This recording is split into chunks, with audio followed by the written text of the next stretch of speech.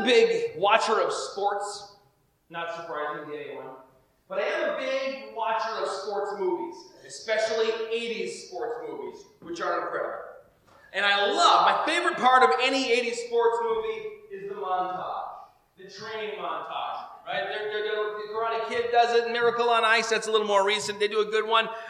Rocky is the best, right? You see him wailing on the side of the thief. You see him doing push-ups, running up the stairs of the Philadelphia Museum. You know, we got Eye of the Tiger, We're Gonna Fly Now, or something playing in the background. And then what Rocky does, as you continue into the sequels, which are just as marvelous, it starts developing the art of the montage. Not only now do we use the montage to show you a lot of training in a little time, but we also use flashback montages to remind you, just in case you're stupid, what was important in the earlier films. And then by Rocky 3, we're using montages to remind you what was important earlier in this movie. In fact, in Rocky 3, and this will get to the Bible at some point, don't you worry, Maggie. But in Rocky 3, later on, in like the fourth montage, we're montaging the earlier montages. And it's just saying, this is the stuff, again, in case either you've been, doing something else while the movie was on, or you're not very bright, this is the stuff that's important. You've seen it 3 or 4 times now, and so you know it's important. Now, to some degree, Luke sort of does that in the book of Acts. He can't quite montage because it's a different medium, but he will repeat in order to emphasize. We talked about this with the conversion of Saul. Saul, a persecutor of the church, coming to faith. Such an important event. Just a seminal event in the life of the church. And we read it several times throughout the book of Acts. In fact, you hear it a couple times right within a chapter or so of it happening. And the same thing happens with this text today in Acts chapter 10. Because here we have an incredibly important event. This is the conversion of Cornelius and his household. We hear this narrative 3 times over the next couple chapters, and we sort of have it in 3 tenses because it is predicted in visions beforehand. Those are related to us. Then the thing itself is narrated, and then when Peter and Cornelius get together, they're both like, well, let me tell you what happened with me. And we hear them related in the past tense. Sort of like those old, Toastmasters or those public speaking things that would always say, tell people what you're going to tell them, then tell them what you told them. And at that point, everyone's fiddling with their phones or daydreaming or something, but, make sure you do this again and again. Well, somehow, Luke pulls it off without really boring us. But the point is that this particular story, this narrative, the longest single narrative in the entire book of Acts, all 28 chapters, is pivotal. It is just as pivotal as the conversion of Saul, who we now call the Apostle Paul. And yet, we don't think of it, I don't think, as quite as pivotal. People don't talk about Cornelius nearly so much as they ought to. As I mentioned a couple of weeks ago, you rarely ever see a church named St. Barnabas. In fact, I don't know that I've ever encountered one, even though he is such an important figure. I've never seen a St. Cornelius either. Very few people name their children Cornelius, even in places with a large Christian population. In fact, I can only think of 2 who go by Cornelius, both of them theologians from Calvin Seminary in the 20th century. Cornelius Van Til, Cornelius Plantinga, who I think on some of his books he goes by Neil, but he goes by his full name too, Cornelius. It's a good name because this is such a pivotal point in church history. And yet, and I don't want to harp on this, but we neglect it. When I looked up the conversion of Saul, because I like to put a little image on the sermon when I put it online and put it on the podcast, I looked up conversion of Saul and I was like, oh yeah, there are so many beautiful Renaissance paintings. And there are so many modern depictions. There's so many different ways that we've seen Saul's conversion to Christianity on the road to Damascus portrayed for us. But if you look up Peter and Cornelius, or Peter's vision of the sheet from heaven, the stuff related to this chapter, it's all like first tries. And I mean like first try drawing anything.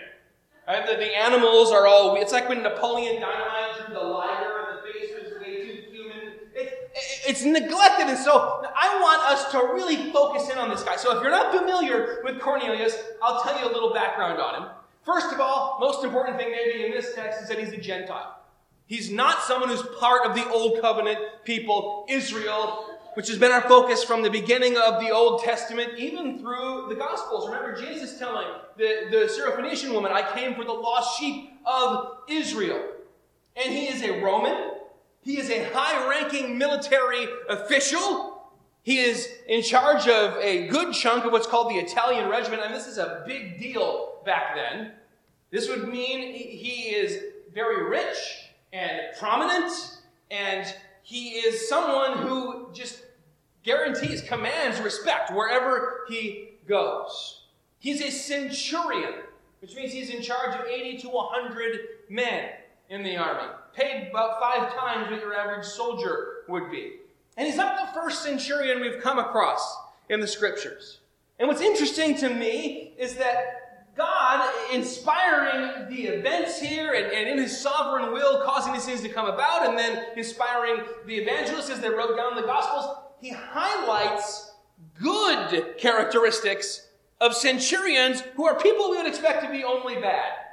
These are people who are killing machines for Rome, and yet to challenge and flip upside down our expectations.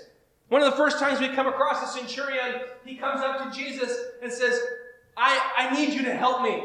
My servant, who's like a son to me, is sick and almost at the point of death. And Jesus says, okay, take me to your home. We'll see in a minute why that was such a bizarre thing for Jesus to say. So revolutionary. Bring me to your home. Let me see your servant. And the guy says, I don't even want to bring you into my home. I know you're a Jew. I'm a Gentile. I know that it's far. If you just say the word, here and now, I believe my son will be healed. And Jesus commends his faith. Among Israel, I have not seen faith like this. Next time I think that we see a centurion, if I'm not mistaken, is at the cross. And yes, he took part in killing Jesus. That was his job. And yet when he looks at him and looks at all that has transpired on that Good Friday, he says, surely this is the Son of God. Expressing faith. And then when we're introduced to Cornelius, this centurion, we find that he's what is called a God-fearer. It's a semi-technical term, meaning someone who's a Gentile. They're not actually a Jew, but they are sympathetic to the Jews. So they were a very important group of people at this time and in this part of the world. They had not yet gone through a process of proselytizing, of becoming a Jew, which for him would have involved circumcision and like a ceremonial washing, almost like a baptism, really, and then entering into a life of very strictly keeping and holding to the ceremonial laws. He hadn't been through all that, but he was intrigued by the monotheism of Judaism, that they worship one God, a creator God, a God who is all-powerful. He's coming out of this Roman situation where you've got gods all over the place, and who knows who's powerful and who does what. He's intrigued by their ethics. He's intrigued by the teaching, and so this man Cornelius would have been attending the synagogue. He'd have to sit in the back, but he would attend the synagogue and listen to the reading of the scriptures, listen to the teaching. He'd be there for the prayers. Almost certainly he was supporting the synagogue out of his pocket financially. And yet again, he was held back from full participation. Almost like when they gathered together, he was just watching from a distance. And yet in his own devotional life, Cornelius, he was very much intimately connected to God. He was praying frequently. He prayed often. He prayed every day, it seems, at prescribed times, like Jews often did. And he prayed not to the pantheon of Greek and Roman idols, but to the one true God of heaven and earth, the God of Israel.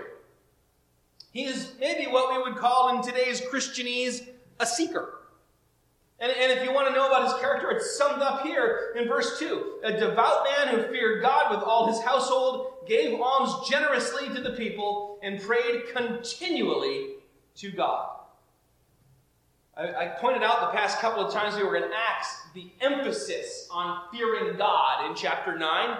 And that leads us right into chapter 10, where we see this God-fearer who is not a Jew, but a Gentile. the church had been almost exclusively Jewish to this point. Remember that the big row was between two different kinds of Jews. Palestinian and Hellenistic Jews. Hebraic and Greek, basically. But now we are moving out further, and this was part of the plan from the very beginning. And I told you that Jesus' Great Commission, that you're going to go in Jerusalem, in Judea, and Samaria, and to the ends of the earth, not only gave them kind of a battle plan and a checklist, but it makes the literary framework of this book. We see it moving out further and further, and now we're moving out to the outermost ring. This man is someone who feared God, and the gospel is going to come to him, and spoiler alert, he is going to embrace it. It's significant that he feared God. When we read about what the religious life was in the Roman army, Tertullian tells us essentially they worshipped their banners, their standards. Like, remember A Few Good Men? Maybe not. You can't handle the truth. That movie? There was a guy who put on a stand, and he said, what was drilled into me in my particular setting was unit, core, God, country. Right? This group of guys, then this bigger group of guys, then God, and that was the same sort of thing. There was a religious element to our group. Our little unit of guys, we depend entirely on each other, and so there was almost a religious reverence of worshiping their particular standards. And yet this centurion, above any standard, above any group, above any human loyalty, worshiped the God of heaven.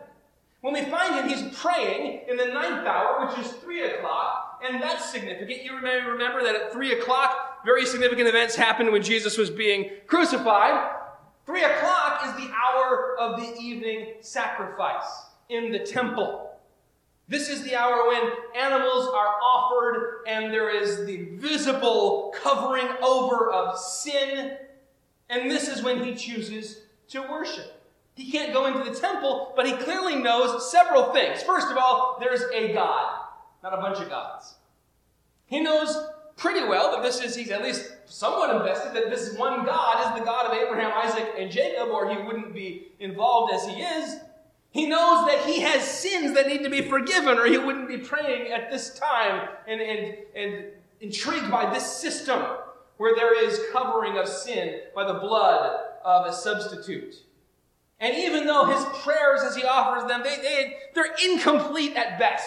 They don't mention Christ. He doesn't know what Jesus has done for him. They're not even fully Jewish prayers, but God hears them, and God moves his hand and answers them. This man was seeking God. Well, God may be found, and God reaches out. And whenever I hear this kind of terminology, I always think back to Romans and how Paul in Romans quotes Isaiah when he says, there is none who seeks God, no, not one. And that is true unless God is at work. Unless God is first seeking us and preparing us to encounter him. God is at work here. God came in the person of Christ to seek and save the lost, and he's coming now to seek and save Cornelius particularly. About the 9th hour of the day, he saw clearly in a vision an angel of God who came in and said to him, Cornelius. And he stared at him in terror and said, what is it, Lord? And he said to him, your prayers and your alms have ascended as a memorial before God. And now send men to Joppa and bring one Simon, who is called Peter. He's lodging with one Simon, a tanner, whose house is by the sea. And the angel who spoke to him departed, and he called 2 of his servants and a devout soldier from among those who attended him, and having related everything, sent them to Joppa. This is bizarre. For a man who doesn't even know the specifics of the true God and his scriptures and hadn't been raised into them, hadn't entered the covenant, being encountered by an angel and being given this specific of instructions and being told that God has heard his prayers, and what's more, that his giving of alms, his giving to the poor out of just a sense of mercy and love, had entered God's presence as a memorial. What does that mean? Well, go to Leviticus 2. You know when you read through Leviticus and you're like, oh, my favorite part when it describes all the different offerings and how many ephahs of this, and how many... Well, as you're reading that, you come across part of an offering that is given as a memorial offering. It's grain mixed with oil and frankincense, and as it's offered up to God, it is a sweet aroma to his nostrils, and he loves to smell it when it's offered with the right heart. Well, this man Cornelius can't go to the temple. He can't be part of this system of offerings, and yet his acts of love and mercy all the same have gone up to God as if they were one of these offerings. Reminds me of Jesus, again quoting the prophets, would often say, go and learn what this means. I desire mercy, not sacrifice. Some of the latter prophets, the minor prophets, again and again would rant about how you're making all the right sacrifices and offerings in the temple, but you're not doing it with the right heart. Circumcise your heart, because when you think these things are going up as a sweet smell and aroma to God, they actually stink. He wants mercy more than he wants you going through the motions. And Cornelius, his very life has been going up into heaven, smelling sweet, and God has noticed. It doesn't mean he merits salvation. It means God has been at work preparing his heart, and it is now prepared. And again, notice the deep connection here between the horizontal and the vertical. This is not just an up and down relationship we have with God. Oh, I'm right with God because I said the right prayer, and now I go to church every once in a while. No. The horizontal also indicates where your heart is. Once again, we see that. The horizontal relationship between Cornelius and those whom he has been showing God's love and showing mercy and giving gifts indicates his heart.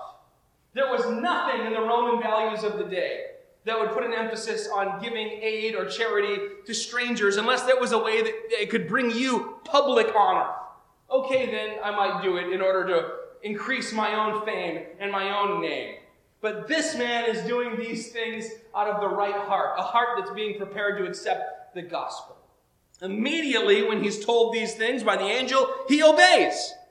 And it makes me think about that earlier centurion that we encountered in Matthew 8. He said to Jesus, hey, I too am a man under authority, with soldiers under me. I say to one, go, and he goes. And when he hears this instruction, he recognizes the authority of the one who gave it, and he goes. He obeys. Cut to Peter the next day.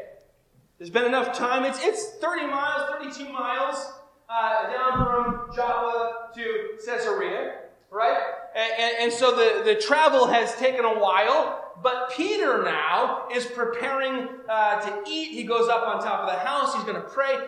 God's got to prepare him for this encounter as well. God is not just working in your heart and your life.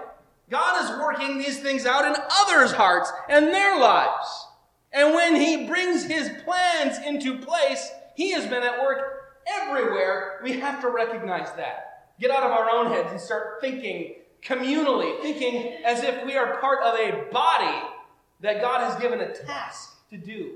Well, Peter, he's the head of the apostles. He is very much making great strides in his sanctification, but he's still thinking in old categories. And it's hard sometimes to break out of old patterns of thinking, old habits, old prejudices. Now, Peter naturally assumed from the start, as did all the apostles, Jesus came to kind of restore Israel to a place of prominence. He came for Israel. He's going to give us the sword back. We're going to throw Rome off of our backs. Even at the beginning of the book of Acts, remember what they asked Jesus mere seconds before he ascended into heaven? Is it now? Is now when you're going to restore Israel? Well, Peter has seen some things since then. He has seen some Greeks come to faith, although they came to faith by first becoming Jews, proselytizing, and then came to faith in Jesus. But that stretched him a little. He was very narrow. We see that about Peter in the Gospels. He's stretching a little. Then he's seen something far greater, which is Samaritans. And he looked at them with his own eyes and said, I can't deny it. They have the Holy Spirit. They've been granted repentance. These Samaritans are Christians now following Jesus. But, maybe they're just close enough. They're not exactly, they're diluted, yes, but they have the first 5 books of the Old Testament. They have this history. They trace it back to Abraham, Isaac, and Jacob. They're almost part of our nation, and so maybe the light they have is just bright enough that they can then enter into following Jesus, stretching him a little bit more. But what hadn't occurred to Peter is that the gospel is for people who are floundering in the dark with no light. That's the light comes and shines in the darkness, and that's what it does. That's its role. That the gospel does not require that we get good enough and follow God's laws for a time and go jump through a number of hoops in order to show that we deserve to have forgiveness and be raised to newness of life. In fact, the whole thing rests on acknowledging I don't deserve it. And Peter's about to get stretched a lot more in his thinking. This is not an entirely new dynamic, by the way. All the way back in the Old Testament, we see the same thing. Book of Jonah, remember that? We went through that 3-4 years ago. Jonah was a prophet, and continually his prophecies were brought to the people of Israel. And then one day he gets his orders, go to Nineveh. Nineveh, the capital of a Gentile empire, and bring a message of repentance to them. He thought, not happening. Fled to where? Anyone? Joppa. In Joppa, he bought himself a ticket to go all the way to the end of the earth in the other direction. He was going to have a little Spanish holiday, but God saw him there in Joppa and said, you're not making it, buddy. I sent you to the Gentiles in Nineveh. You're going to the Gentiles in Nineveh. And there was a fish. It was this whole thing. You probably know the story. But I don't think it's a coincidence that all of this is taking place in Joppa, where God is sending Peter to Gentiles to bring a message of repentance once again. It's not weird that he's on the roof. It would be weird if you were driving down the street, you saw someone sitting on their roof waiting for dinner. In the way their homes were set up then, there was always a staircase on the outside that went up to a flat roof. On the roof, you'd have an awning. You would sit out there to get away from all the activity down below. Nice place to nap, nice place to feel the breeze, especially Simon living on the sea. You'd get the nice salty sea air blowing through, cooling you, blowing away the stink of the tannery that was right nearby. So it would be a good place to go and pray, and people often would. They'd go in and pray on their roofs. And when he goes and he prays and he hears a message from God, even this isn't entirely new to Peter. He's heard the voice of God from heaven before at Jesus' baptism, at Jesus' transfiguration. He knows the drill. This is God speaking. And he answers by calling the voice Lord. And yet, he doesn't submit to what the voice says. He's told when he sees the sheet coming down with all kinds of animals. Clean and unclean. 4-legged animals, reptiles, birds, all sorts of different kind of animals. He's told, rise, kill, and eat. And he says, not happening. I have never done such a thing. I have never eaten anything unclean, and I'm not about to start now. It has been suggested by some that maybe Peter wasn't being rebellious in any way. Maybe what was going on is that Peter saw this as a test, and he wanted to pass the test. And so he said, oh, no, not going to do it. Give me an A on this one. I don't think so, though. I think what we're seeing here is Peter falling back into the old Simon role that he knew so well. Remember, it was Peter who said to Jesus when he said, I'm going to go to Jerusalem and be rejected and be crucified and on the third day rise again. Peter said, far be it from you, Lord. This shall never happen to you. Who says, far be it from you? I have people say, far be it from me, but far be it from you. That takes some moxie, especially when talking to the Lord himself. He knows what's best, maybe even better than Jesus, and so he asserts himself. The idea of killing and eating something unclean is revolting to him, so he revolts a little bit. And he's standing on the Old Testament. When he does it, Leviticus 11, Deuteronomy 14, describe what animals are clean and everything else is unclean, and you're not to eat it. And we know why. Leviticus 20 tells us, you shall be holy to me, for I, the Lord, am holy, and have separated you from the peoples, that you should be mine. And some of the heroes of the Old Testament are heroes because they refuse to eat the unclean foods. Daniel and his companions. They were the first ones to do the Daniel fast. And when they did it, it was because They were not about to eat unclean food and be made unclean. They would remain separate. There is even a little precedence for pushing back when God tells you to do something that would otherwise be unclean. I'm not going to tell you exactly what it was, but God told Ezekiel to do something gross in order to be a kind of object lesson for the people of Israel. And Ezekiel said, Lord God, behold, I have never defiled myself. From my youth till now I have never eaten what died of itself or was torn by beasts, nor has tainted meat come into my mouth. And God sort of backed off and said, okay, we'll do it a different way and get the same point across. But now, God's not backing down. He says to him, do not call common or do not call unclean what God has said is clean. If God declares it clean, it's clean. And this whole thing happens 3 times. The sheet comes down from heaven. There's the animals, all different kinds of animals, clean and unclean. By the way, the clean animals there would have been tainted by being with the unclean animals. That's why he couldn't just go and pick a good one. And every time he says, no, I'm not going to do it. And God tells him, do not call unclean what God has declared clean. 3 times. Reminds me a bit of the 3 times that Jesus reinstates Peter. After the 3 times that Peter had denied Jesus. Perhaps at this point, God's like, okay, if you're going to get something through this guy's thick skull, you just say it 3 times. I sometimes think that's my wife's philosophy with me. You want to get this something through to this guy, just say it 2, 3 times. After the 3-fold repetition of this vision, 3 men arrive at the house on the first leg, of a 3-day round journey. And remember, of course, that this is a story that's told 3 times in the next couple of chapters.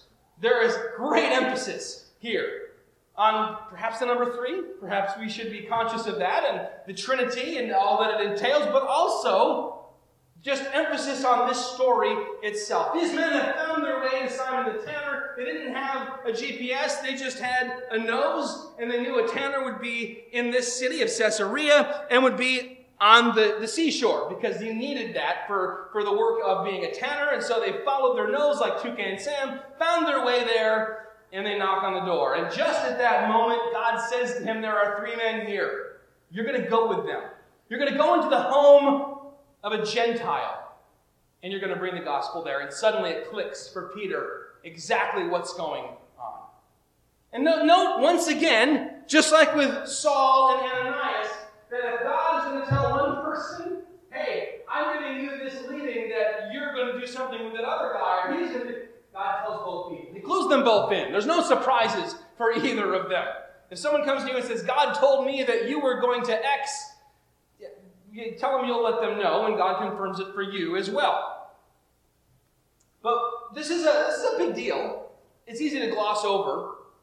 When Saul showed up at Peter's door, and he wanted to meet with the apostles, Saul, who had been persecuting the church, trying to destroy the church, dragging people off to prison, that was unsettling. But for a Roman military official to show up in military uniform would be very, very scary. This is a time when the Jewish people and the Roman military, there's tensions, there's fighting. It's about to blow in not too long. And you know where all of this is stemming from and is about to come to a head in 66, I think, AD? Caesarea.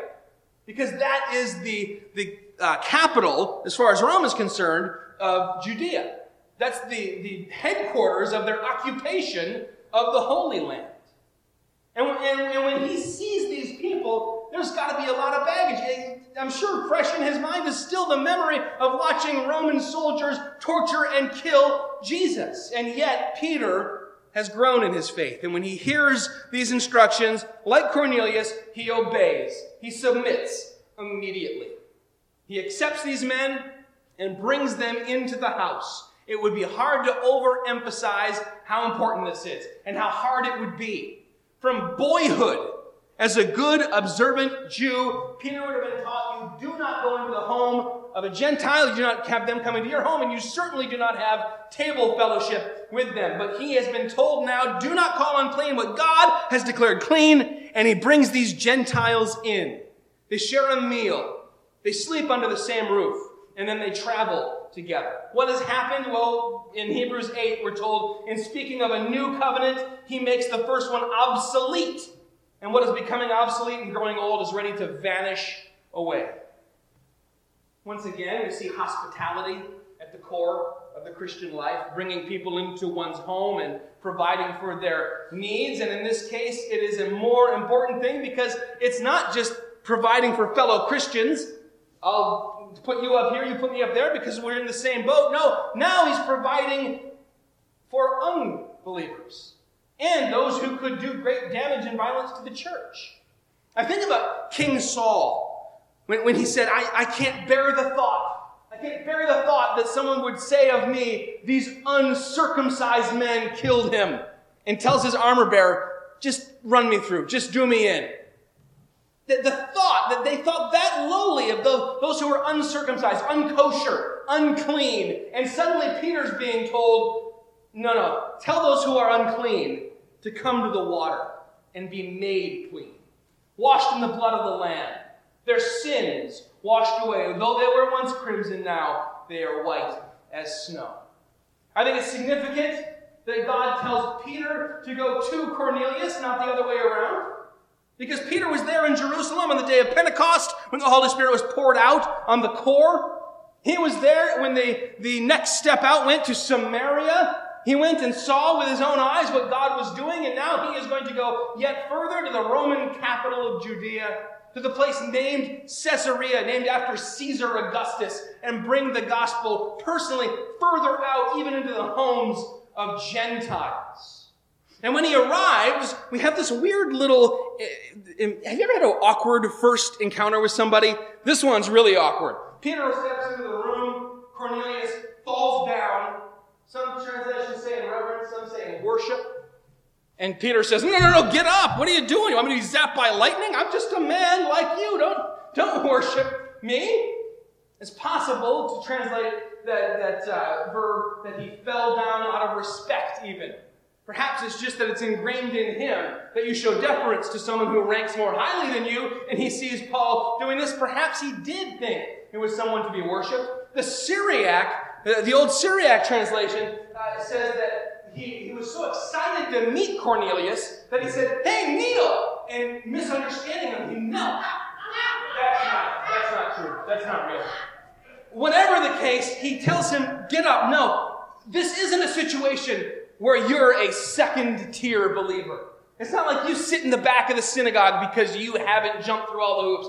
We're equals before God.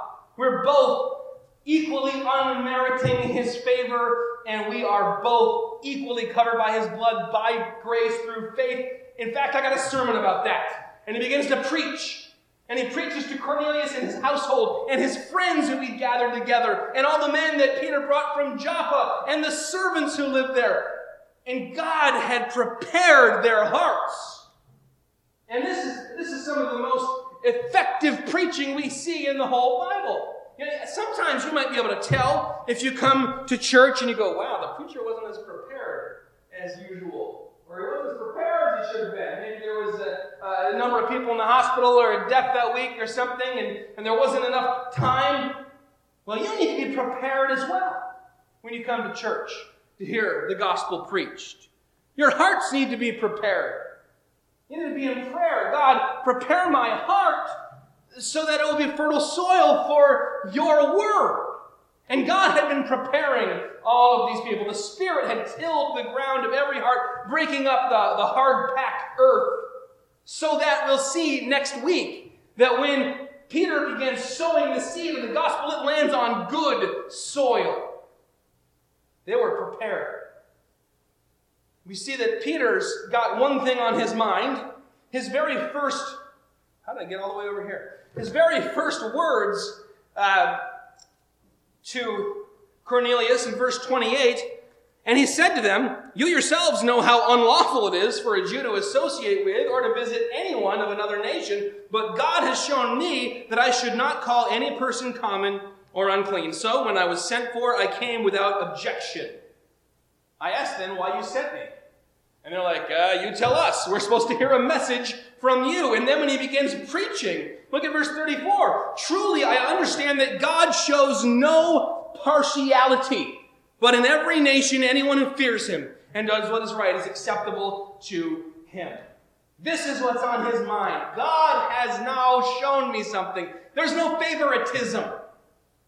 And we need to have that as our perspective in the church, that God does not show favoritism when it comes to those who would hear the gospel, those who would respond. There is no favoritism, whether it's a white-collar person walking around perfectly buttoned up and together. Someone's going to come to the funeral tomorrow with sagging shorts on, and I'm going to have a moment of, what do you do? And then I'm going to have to override that. And God doesn't care. God sees the heart.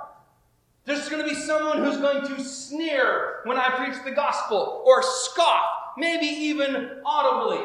Lisa told me she was dealing with that for a while, preaching at the mission. Someone, whenever she would mention the cross, when these things happen, we have to override that Simon sense of, oh yeah, of course you're rejecting the gospel. You don't deserve it like we do. And instead embrace this Petrine understanding that all of us are equally undeserving. I remember driving by a few months ago, after church, we were on our way out. I looked over at, it was a marijuana shop there then. A guy walked out. I made eye contact with him, smiled, and he puked on the sidewalk. And I remember thinking, pathetic. Just so pathetic. We're coming from church. He's coming from in there. What a way to live. And the Holy Spirit just convicted me. What are you thinking? You're better than that guy? You deserve grace more than that guy? To think that is proof that you don't even understand what grace is, and I had to take that and internalize it and repent. See, this is what Galatians 3:28 is actually about. It's used for everything but this. But when we hear there is neither male nor female, slave nor free, Jew nor Gentile, but all are one in Christ Jesus, it's talking about how we are all on equal standing before Him, or rather equally kneeling down on our face before the cross. There is no favoritism, there is favor. And we're shown favor, unmerited favor. It's called grace in the Scriptures, not based on favoritism, or none of us would even be in His family. Rather, we're accepted based only on His own mercy, His own love, and His own giving us gifts that we do not deserve. And we see those gifts here. Faith, baptism, the Holy Spirit is poured out on this household. He's gone now, Cornelius, from being a second-class citizen in the synagogue to being a brother, not only of Peter and all the Christians, but of Christ Himself. And notice that before his conversion, Luke described Cornelius as devout, generous, God-fearing, upright, righteous, well-spoken of by all of God's people. And yet he needs to be saved. There's nothing we can do to reform ourselves and make ourselves good enough to stand before God and be accepted. The only thing we can do is to be in a state of repentance and faith. To bow down before the cross and say, Lord, I deserve nothing but wrath. I bring nothing but sin. Save me. I'm yours, Jesus. Save me. This has been re-emphasized over and over again so far in Acts, over 10 chapters. We had the Ethiopian eunuch. He's seeking. He's reading the Scriptures. He's trying to understand who is this suffering servant. Who is it who's going to come and save us? We saw Saul, who we call him Paul. He's trying to serve God with zeal. Now we see Cornelius. He's praying all the time, ceaselessly. And yet human righteousness or an interest in things of God, even great human zeal, cannot make us right in God's eyes. Cornelius has risen to where he is because of his self-discipline and his obedience and loyalty. And yet the only obedience that can bring him into the presence of God is obeying the call to repent and believe. Only by recognizing that in the midst of all of those animals, you and I are not the clean ones. We're like the lizards, the bats and the bugs and the shellfish, the creepy things. That despite being rich and prominent and powerful and kind, Cornelius had to recognize, I only enter God's presence as an act of mercy and grace.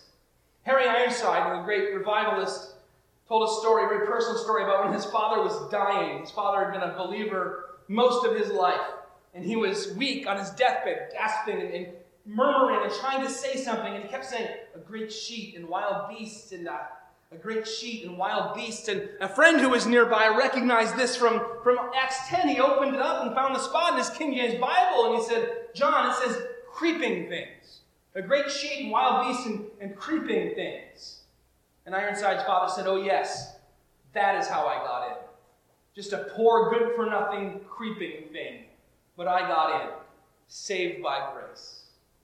We're not the clean animals. We're not the ones who can stand back and say, well, isn't it nice that God let them into his presence as well as us? No, we're the creeping things. You and I. And when we truly understand how God saved us, just like it did for Peter, it clicks. This moment of, wait a minute, if God could save me, he could save anybody. There is no one who is outside of the reach of his saving grace, his strong arm. There is no one outside of hope that they will repent and believe. Not the person that I see puking outside of the pot shop, not the guy swearing loudly into his phone while he walks shirtless down Cedar Street, not anyone who I might be tempted to judge and push aside and think, oh, isn't it a shame that person's like that? Otherwise, I might have told them about Jesus. We're all the creeping things. The bats, the bugs, the shellfish. We're saved by grace. Do not call unclean or common what God has declared clean. The gospel goes to Jerusalem, to Judea, to Samaria, to the ends of the earth. And because this thing has shifted everything for us, we have to be willing, like Peter, to follow that through and change our understanding and challenge our prejudices. One big danger, I think, here is that the world has shifted this backwards so that when people preach on this, I have to stop and say, hold on, don't call clean what God has declared unclean. Don't go too far on riding the pendulum in the other direction. But we've got to be willing to do what Peter did here. He was meditating on that vision when those men arrived. Some of the old translations say he was wondering, which to me makes it sound like he was just like, that was weird. What was that about? But no, the word in the Greek actually means to think intensely. It's the only time this word is used. Intense thought. Maybe a good translation would be he was grappling with, what could this mean? He was wrestling with, what could this mean? At first, his firm convictions caused him to refuse, even to rebuke God when he was told, this is what you are to do. Get up. I told you you're going to be fishers of men. Now you're going to be fishing for reptiles and birds and pigs and all sorts of unclean animals. He said, no, I can't do it. But as he began to understand that God was teaching him something, he allowed himself, or perhaps forced himself, to question even some of the most fundamental things he thought he knew, ingrained in him from a young age, and say, what is God really saying here? He was uncomfortable. It's always uncomfortable to do this. But if we recognize if God could save me, he could save anyone, there are some things in our hearts, often ingrained deep in our hearts and minds and our way of thinking, that have to be uprooted and examined, turned over, and sometimes cast aside. And, doing that is difficult. It involves, especially for a preacher or an elder in the church or a teacher, to say, listen, I was wrong about some stuff. To admit that. It's easier just to say, I'm going to pretend I didn't discover it. I was wrong, and now I understand how I was wrong. That's humbling. And that's good. Because things that humble us put us back in that position to receive grace. Back into that position where we see that everyone is equal. Everyone before God. No one's taller than anyone else because everyone's flat on their face in a posture of spiritual begging, spiritual poverty. Yes, this is pivotal in the book of Acts. And this concept is pivotal in the life of a Christian. recognizing anew, and maybe in waves, and maybe more and more, that there is no one outside of the reach of the grace of God. That there is no preferred class or caste. That there was a story I heard once about a leper colony, and there was a hospital there. It was in India, northern India, and someone came by and said to the man who ran it, there's one of your patients dying on the road a couple miles from here. He said, I don't think that's true. No one has left. Everyone's accounted for. And he sent a few men from the leper colony down there to find what was going on. And they found a man who'd been trying to reach this hospital. He'd been dragging himself along, and he just collapsed from thirst and hunger. They picked him up and gently carried him in and placed him on a bed. And they gave him food and water. And slowly they brought him back around. And the first thing he said was, when they came and got me, they didn't even ask my name. You see, in India, your name indicates your caste. It can be used quickly to determine what your value is. But to this Christian hospital, the value of everyone was unspeakable. People made in the image of God, male and female made he them in his image. People who've fallen away into sin, but are not beyond God's reach and his ability to save. Let us pray that this year we will continue to have these kind of epiphanies. That we will see where there has been entrenched in our minds and down deep into our hearts prejudices and preconceived notions about who is outside of the reach of God's grace. And that we, like Peter, like Cornelius, would respond by submitting and obeying, recognizing that we are someone under authority. And when our Savior, our Commander says, go, we go. Heavenly Father, we thank you that when Cornelius was told to send men, he sent them. When Peter was told to go, he went. And that even though it was difficult, even though it went against everything he'd been taught, he was willing to obey.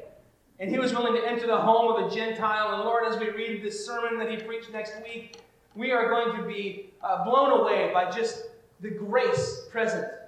The forgiveness and acceptance, the moving out of the church. And Lord, I suspect that what's holding back the church in the West right now from revival is a lack of understanding that there is no one outside of the reach of God's grace, that there ought not be a target demographic, that the ideal family unit that we want to draw into a particular church, but that, Lord, the gospel ought to be seen as the cure for the curse that ails everyone, the cure for death, spiritual death, and that, Lord, we would not be very stingy with it. We would not be discriminating and discerning about where we take and employ this great balm for the soul, but that, Lord, we would see that there are people everywhere in need of the gospel, that we would go out and proclaim it, in the words of the Puritans,